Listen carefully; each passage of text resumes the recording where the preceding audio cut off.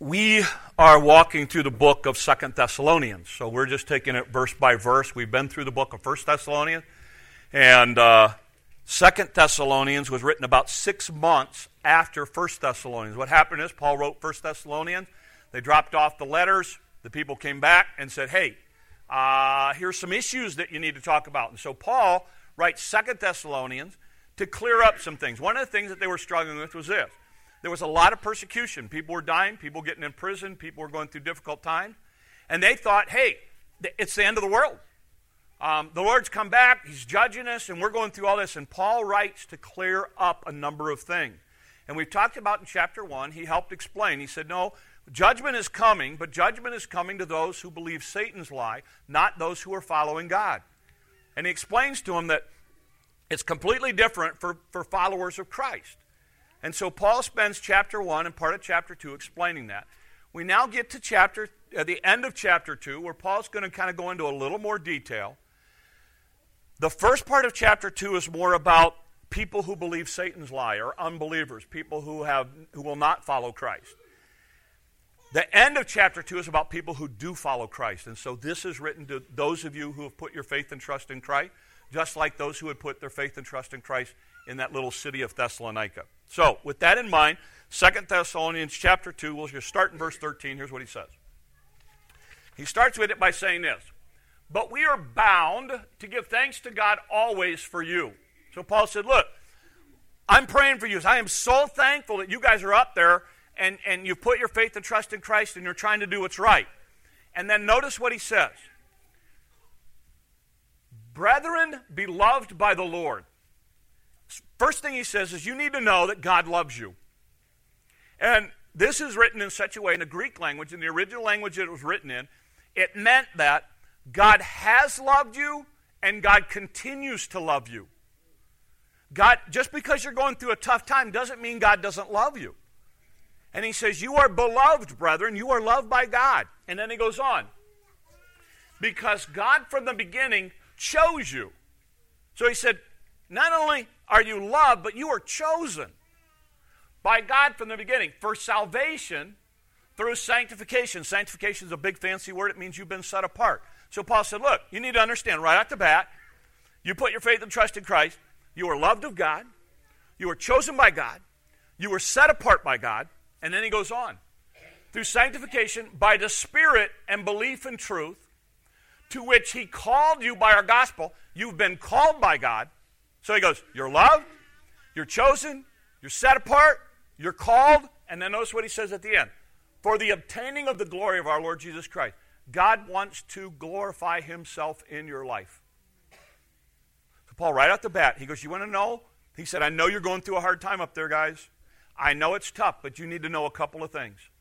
God loves you. God chose you. God set you apart. God took and he called you, and God also is going to be glorified in your life. That's why you're going through some of the tough times. And Paul, right off the bat, throws this out there. Now, I got to talk about it because it's here, okay? So, some of you are not Christians. Some of you are new to Christianity, okay? I'm going to take about 3 to 4 minutes, and I'm going to go into a graduate theology course for about 3 or 4 minutes, okay? And then we're going to come back to stuff that we really understand, all right?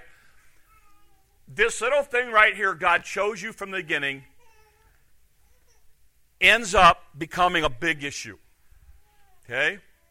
Because we're talking about salvation. We're talking about how we got saved. We're talking about what God does in salvation. And there are 2 realms in theology. There are 2 main groups that tend to focus on, and in theology. Here's what happens in theology.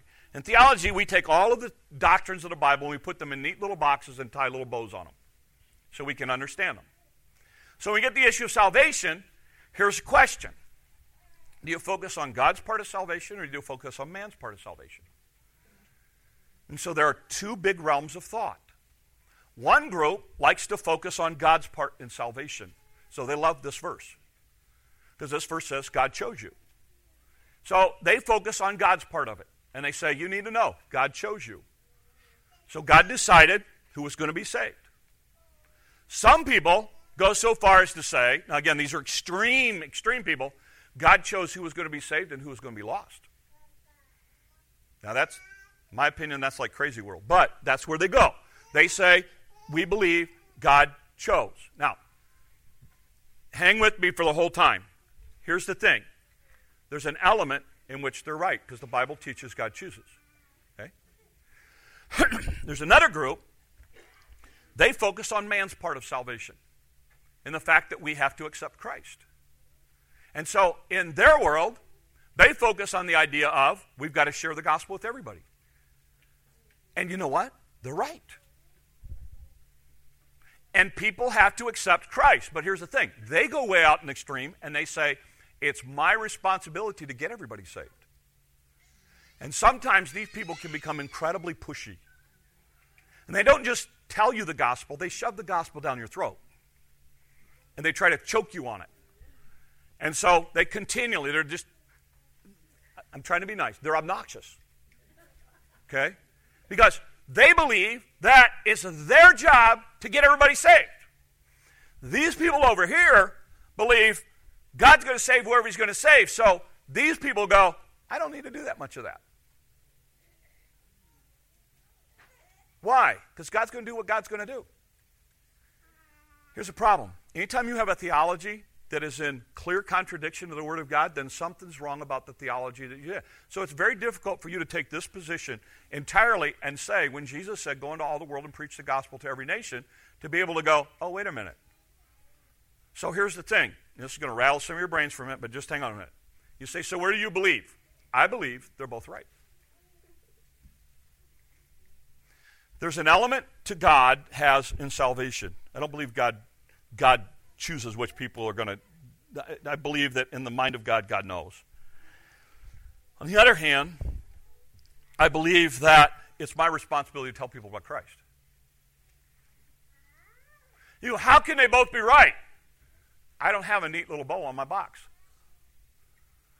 But I can say, yes, oop, that's extreme, no, oop, that's extreme, no. So, I understand that one day I will get to heaven and there'll be a neat little bow in the box. But I don't try to put a neat little bow. I'm not going to pigeonhole God into little boxes that I can understand, very simply. Now, for those of you who are like, this is like your thing, like you're into this, okay, you and I can have fun. Here's why. I'll pick either side. I can argue them both. I can play devil's advocate to either one of the sides. And it's kind of fun. It really is. But you know what, in the end? In the end, here's the bottom line.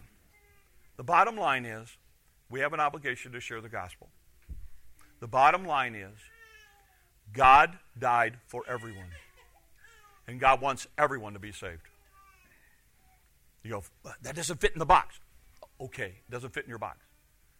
You say, well, I believe this. Great, you can believe that. But here's what you need to know. As long as you're not going to take your little thing and try to convert everybody in the church around your little thing, you and I are going to get along fine. But if you decide that your little mission is to convert the church to a certain position, we're going to have a problem. Okay, we're going to have a problem. Why? Because you know what the focus is? The focus is coming to Christ. The focus is the glory of God. And we just don't want it to be decisive. So, enough said. Some of you know what I'm talking about. Some of you have no clue. I wish I had no clue. I really do. I really do. Because it's a whole lot easier that way. Here's what you need to remember. When Paul's writing to these people, he's not giving them a theology lesson. Hebrews, theology. Romans, theology. 1 Thessalonians, he's just trying to encourage these people. He's just trying to tell these people to hang in there because they're going through a tough time. And he says, you need to remember this. God loved you, he chose you, he called you, he set you apart, and he's using you for his glory. So hang in there in what you're going through. And then he goes on. Now he's going to focus on, he kind of dealt with God's aspect of how God sees them. Now he's going to deal with their part of it. Notice what he says next. Going on to the next verse, guys. He said, verse 15. It's coming up. Hang on. There we go. Therefore, brethren. Notice what he says. Stand fast. Early in chapter 1, remember they were being shaken And here Paul says, you plant your feet solid. You stand fast. And you hold the traditions which you were taught. Now, this is a problem word for some of us. Because when I say tradition, you think what? Thanksgiving, Christmas. You think family traditions that you've had year after year after year after year after year. That's not what this is talking about. When it uses traditions, this word that's used here, here's what he's talking about. He's talking about the things that they were taught by Christ and the disciples and the apostles. He said, you need to hold fast to the things that you were taught. Because, see, people were coming along telling them to believe different things. And some of them were gullible and they were following it. And Paul said, no, wait a minute. You heard stuff from us. You heard stuff from the other disciples. You heard stuff from the other apostles. You heard stuff that was taught by Jesus Christ. That's what you hang on to. And there are some things that Jesus did when it came to tradition. The traditions of men, he opposed. The traditions of the Abraham, Isaac, Jacob, Moses, those kind of things, he embraced. And what he's saying here is, look, you hold on to, you grab firmly the things that you've been taught. Can I say something to the younger generation, and that means anybody under 35? Okay? It actually is longer than that, but I'm going to draw the line at 35. There is within your generation this idea of rejecting the old and embracing the new. And you're in a world of technology where you're used to change. But it's interesting because one of the traditions, one of the trends that's happening right now in church is there is a desire for some of your generation to go back to the old ways. And that's not a bad thing. There's a reason it works. And before you abandon something, you need to take a good hard look at why you're abandoning it. There was a time when it was I don't even know what the word is now. I was going to say hip, but that really dates me. There was a time that you always bought new, and now we're starting to embrace some of the old things and this whole idea of upcycling kind of trend that's happening right now. Because here's what we're realizing. Things that were built a long time ago were built a lot better than they are today. You need to understand we're in a throwaway society. I remember the days when I remember back in the 80s when I bought my first 286 computer for almost $2,500. And I thought that was like the best thing in the world. Now, basically computers become things we put on the shooting range. Because after about 4 years, they're ancient technology. People go, oh, can you fix it? I'm like, why? The parts I'm going to go buy, I can go buy a new one for that. Here's a problem with that. That may work in technology. It doesn't work for marriage. You don't throw a marriage away. You do everything you can to rescue it. That may work in a lot of other areas of life, but you know what? You need to be careful about jumping from job to job to job.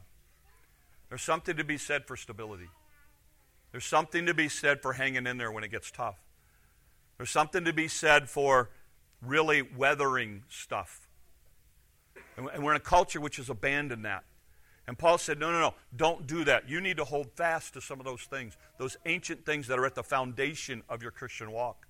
And then he goes on to say this, which you were taught, whether by word or our epistle. He said, some of this you heard us say, some of this you've seen us write. And then he goes on and he finishes it out this way at the end of the chapter. Here's what he says, verse 16. Now, may our Lord Jesus Christ himself and God the Father. It's interesting. Most of the time, God's mentioned first and then Jesus. He mentions Jesus first and then God. And he says this, who has loved us. He goes back to this theme that you were loved. And given us everlasting consolation, everlasting comfort. These are people who are going through tough times. And Paul said, you need to understand, God is going to comfort you through this, but even more importantly, God is going to comfort you far after this world too. Because what you have in Christ is everlasting. That comfort is everlasting. It will go on forever and ever and ever and ever. In contrast to the people in chapter 1 that he said they're going to face judgment. But he said, you get to experience everlasting comfort. And then he said, notice this, and good hope by grace. You have a hope that the world doesn't understand. You grieve, just like me, at the funeral of loved ones. But we don't grieve as those who have no hope. Because I understand there's something beyond this grave. Comfort your hearts and establish you. This is the idea of a foundation. Those of us who spent 4 months out here digging in the dirt, we now understand the value of a strong foundation. It was not fun. We hated it. We were digging in dirt that we used Payton's name in vain so many times in this project it wasn't funny, because we let Payton run the packer, and we never thought, just pack it once. We were like, just keep packing it, man. He just tooling around out there, and we're, hey, Payton, hey, let's get another picture. Then we had to go dig in it. It'd have been easier to dig cement than it was out there. And we're like, oh, let's just put another hole there. Oh, no, we got to dig another hole. We had to trench a line in order to dig a line with a backhoe. It was so packed so hard. We understand the value of it, though. We understand the value of it. And that's what he's saying. You in your life, you get a nice, solid, hard, firm, established foundation so that when those storms come and when that tough times come, you'll be able to handle it.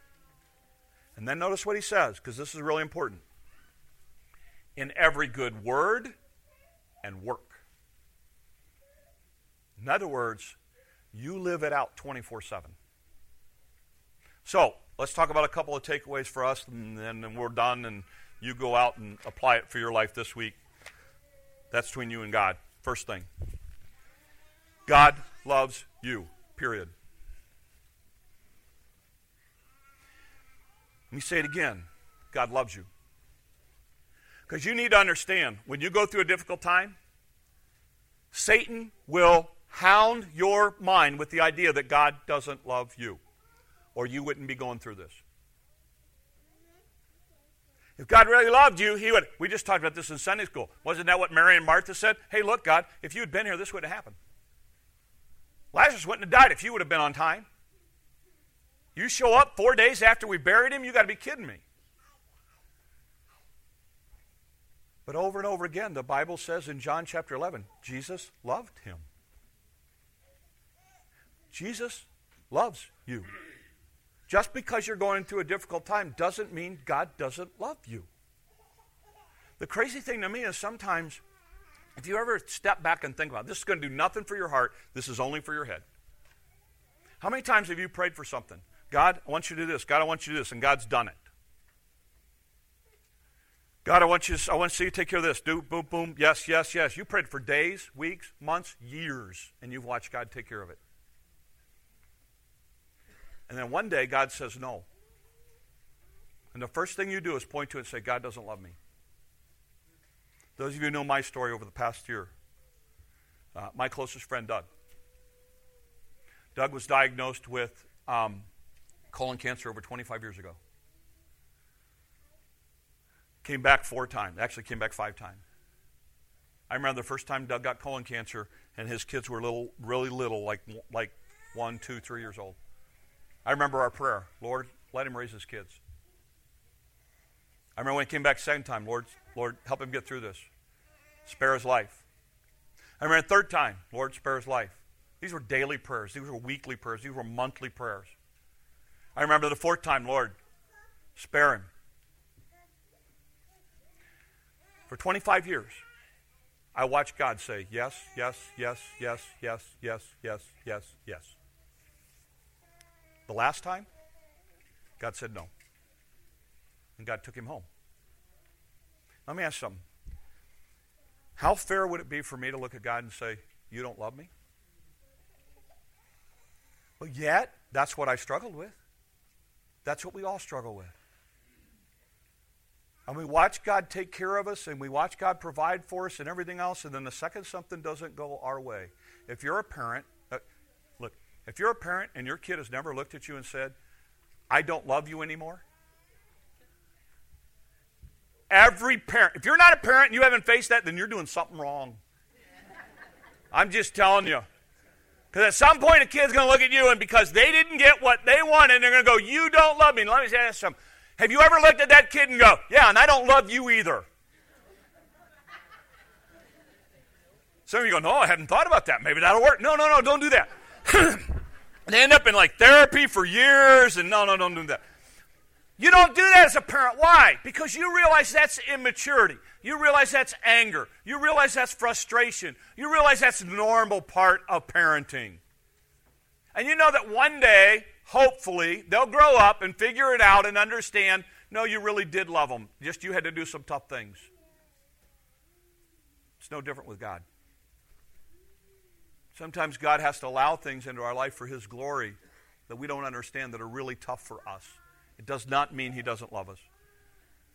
When God's inattentive, it does not mean it does not reflect His love or concern for you. And I just want to remind you that whatever you're going through right now, God is there. He has the ability to help, but He may choose not to. Because there's something bigger at play that you may or may not see in your lifetime. Because as a believer, our lives are not for us. They are for His glory. And so sometimes He takes us through some tough stuff so that people can see Christ in the way we respond. Don't forget that. Paul reminds these people over and over and over again, God loves you. Now, mark my words. Satan will convince you otherwise. Satan will try to get your mind focused off of God and onto your circumstances. And when Satan can do that, he wins. When you lose sight that God is at work, then he starts to get a foothold in your life. Don't let him do that. Don't let him do that. He will beat you up. He will tell you that you can't live for God. He will tell you that Christians shouldn't act like you're acting. Blah, blah, blah, blah, blah, blah, blah. He will focus on what you are doing. Scripture and God always focus on what God has done and is doing for you. That's the difference. So when you start focusing on you and what you're not doing for God and blah, blah, that's Satan at work. Because the Scriptures constantly focus on what God has done. Is that not what Paul just did here? He starts the whole thing by saying, God loves you, He called you, He set you apart, He's using you for His glory. He has chosen you. God is at work in your life. Don't forget it. Because He loves you. He loves you. You go, it just doesn't feel loving. I get that. But that doesn't mean He doesn't love you. Second idea is this. You need to really know what you believe and why. You really need a solid foundation. Can you imagine 6 months ago if we said, hey, we're going to put up a new building? We got these bolts. We just shoved them in the ground. And then we went and we just put up the steel and bolted them into the dirt. And we came in and said, hey, we got the building up. There is no way you would sit in it. I mean, we had people working up here. We got guys who were going to come to church, and there's certain places they're not going to sit. Because they knew who was working on that section of the building. You know? I mean, really, it's one of those things where, no, what happens is you study the plan. Anybody who's been up here while we're working, you know what the ladies have to do every time? You know what they have to do every time? They have to take those entire tables back there, and another table off the side are covered with plans. All the blueprints for this building. You know how many times we have sat and used those as basically as, placemats? And read them while we're eating, trying to figure out how this all goes together? Why? Because the guys who built the building wrote the plans, and if we follow the plans, the building goes together like it's supposed to. Your life's no different. But here's the thing. Some of you don't see the value of reading this. You don't see the value of learning this. You don't see that. It's like, I just don't have time for that. You don't have time not to do it. It is so important. And you go, well, I'm not a reader. Look, You live in 2016. You know what that means? That means technology is your friend. You have an app that you can put on your phone that will read the Bible to you, that you can Bluetooth through your car, and you can drive to work and have somebody read the Bible to you, and you don't even have to pick it up. You're going, oh, that sounds really complicated. Talk to a teenager. They'll set it up for you in about 3 minutes. You know, they'll set it up for you. You can click on your computer. You can turn your computer on every day, and there's a verse that pops up. And you would be amazed how much God can get and use that in your life when you start going back to the blueprint. Because the blueprints will help you get a solid foundation. It will tell you how to do business. It will tell you about your money. It will tell you about parenting. It will tell you about your marriage. It will tell you about how to do your employer. If you're an employer, it'll tell you how to handle your employees. It will tell you everything you need to know. But we ignore it. And we wonder why our lives aren't fitting together like they're supposed to. Because we're not following blueprints. That's why. Last thing is this. It's not enough to know it. You got to do it. He says here, and I think it's very, very important, at the end of this, in every good word and work. Here's what I believe. I believe that if you're a Sunday morning Christian, the world really has no respect for you. That's no different than me going to a club once a week, sitting down at a golf course in a lounge or in a clubhouse once a week and talking with the buddies. That doesn't change my life. Coming to church, I'm thrilled you're here. I'm thrilled you're here. We're building another building so more people can come. Okay? But you know what? If all we do is come and go the same way we came in, honestly, why would we get out of bed? Because it's nothing more than a social club. We come here, and see, this is what's bothering me about one of the church trends right now is, oh, your church needs to accept me as I am. No, we don't. That's crazy talk. I don't expect anybody to walk in those doors and walk out the same. I didn't walk in here today to walk out the same way I walked in. I walked in here to change my life, to make my life more like Christ tomorrow than it was today. That's why I'm here. I expect that from everybody that walks in that door. Somebody comes in and says, well, you just got to accept me the way I am. No, I don't. God will always take you from where you are to where He wants you to be, if you're willing and obedient. But God does not expect any of us to stay the same. He did not die on a cross so we could be the same. He died on a cross so our lives could be conformed to His image and be more like Him and less like the world. That's why He died. That's why He leaves us here. Otherwise, think about it for a minute. Otherwise, if the whole goal was just to go to heaven, it would be like, okay, pray a prayer, trust Christ, bing, you're gone. He puts us here so the world can see Christ in us. And here's what that means. That means that our words and our walk have to be different from everybody else out there. And some of you aren't going to like this, but you get over it. If it's in the Bible, if it's the Word of God, you have to deal with it. It's your problem, not mine. I believe as a Christian, you ought to talk differently than everybody else. I believe your language should reflect Christ and the Bible, not the world. You go, oh, you don't know the environment I live in. You don't know the environment I work with. You're right, I don't. But I don't read anywhere in my Bible that the Bible says if you're in a bad environment, you're allowed to talk like them. See, if my language is the same as their language, why would they want what I've got? Because what I've got is no different than what they have. One of the greatest examples of this, I was working with a guy, and if you know me, you'll understand and appreciate this. But I had a nail gun, and I was doing something. Nail gun wasn't working right. It was hitting 2 nails at a time instead of 1. It would bounce. I don't know if you ever had one of those happen. And it bounced, and it nailed my hand to the floor. Now, it wasn't a bad deal. It it was stuck. I had to pull it out. The guy who I worked with was not a Christian. You know what he went back and told his relatives? Not that I worked with a stupid pastor, and that's not what he said. That's what he should have said. But he said, I watched a guy nail his hand to the floor, and he didn't cuss. Now, I grew up in a home where that was not acceptable anyway. So it was never part of my struggle. It was never part of my world. I worked in a lot of environments where a lot of people cuss. But for me, it was one of those things where, and I never realized that something that simple could have that great an impact. Your words should be different because you're a child of the King, and we represent him, so we speak differently. We also walk differently. That means our actions are different. Here's what that means.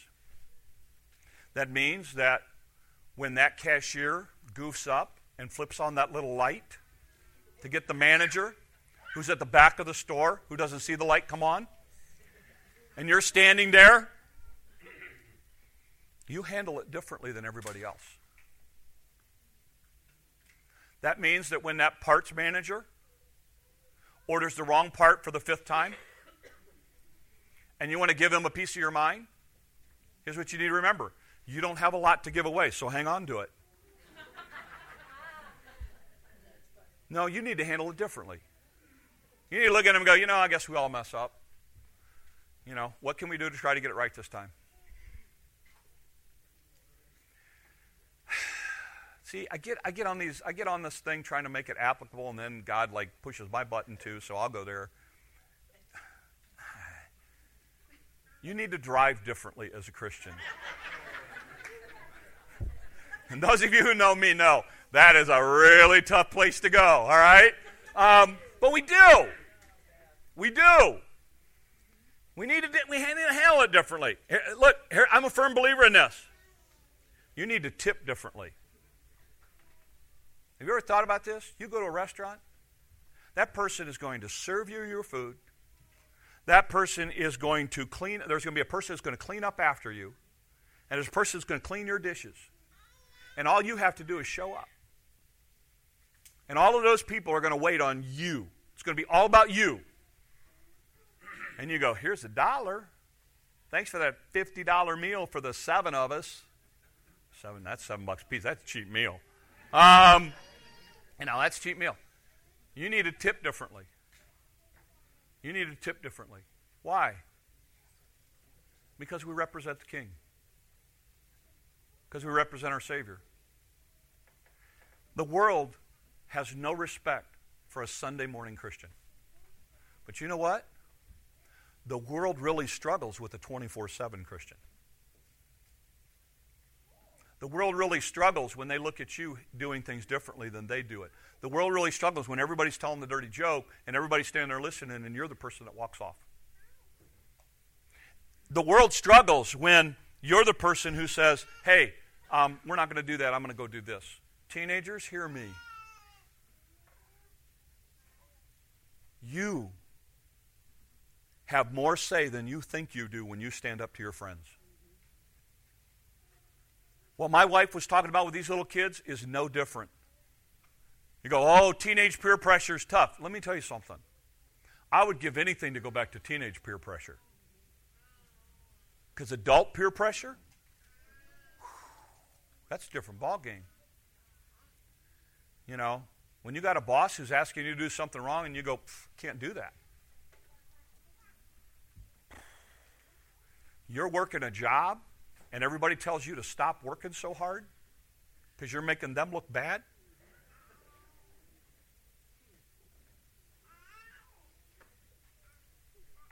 We do it differently. Not because we're better, but because we have a different drive and a different purpose and a different goal. And that's to reflect our Savior. So my challenge to you this week goes something like this. Paul reminds believers that God loves them and he has not abandoned them. His focus is for them to experience God's glory in their lives.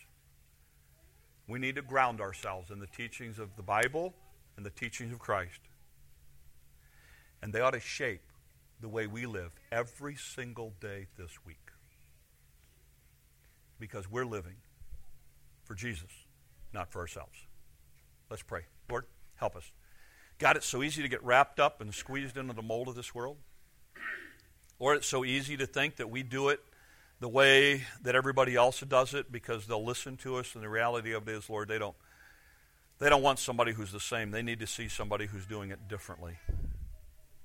So, Lord, with our words this week, may people see Christ in what we say. Lord, in the way that we live our lives, may people see Christ in the things that we do. And Lord, when we have those tendencies to do it the way everybody else is doing it, may we really sit back and take a look at the way you say to do it. And when it is all said and done, Lord, we look forward to the day that people can see a difference in our lives because of you.